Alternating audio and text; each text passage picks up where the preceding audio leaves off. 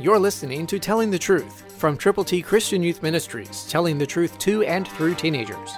Here is Triple T founder George Dooms. Believe on the Lord Jesus Christ. Listen to Galatians 6:9, New King James. And let us not grow weary while doing good, for in due season we shall reap if we do not lose heart. Believe God's Word. Put God's Word into effect where you are. Call to get copies of God's ABCs to give to people. Don't grow weary in doing good.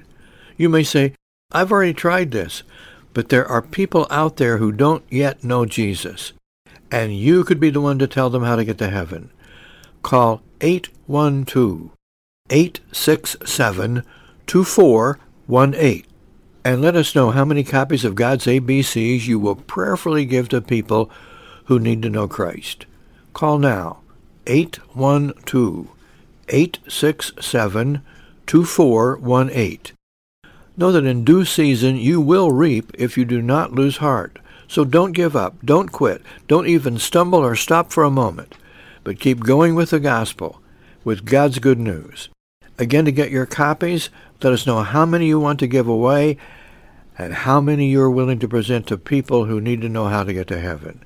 Call 812-867-2418. God will bless you, and He will make you usable and use you. Christ, through you, can change the world.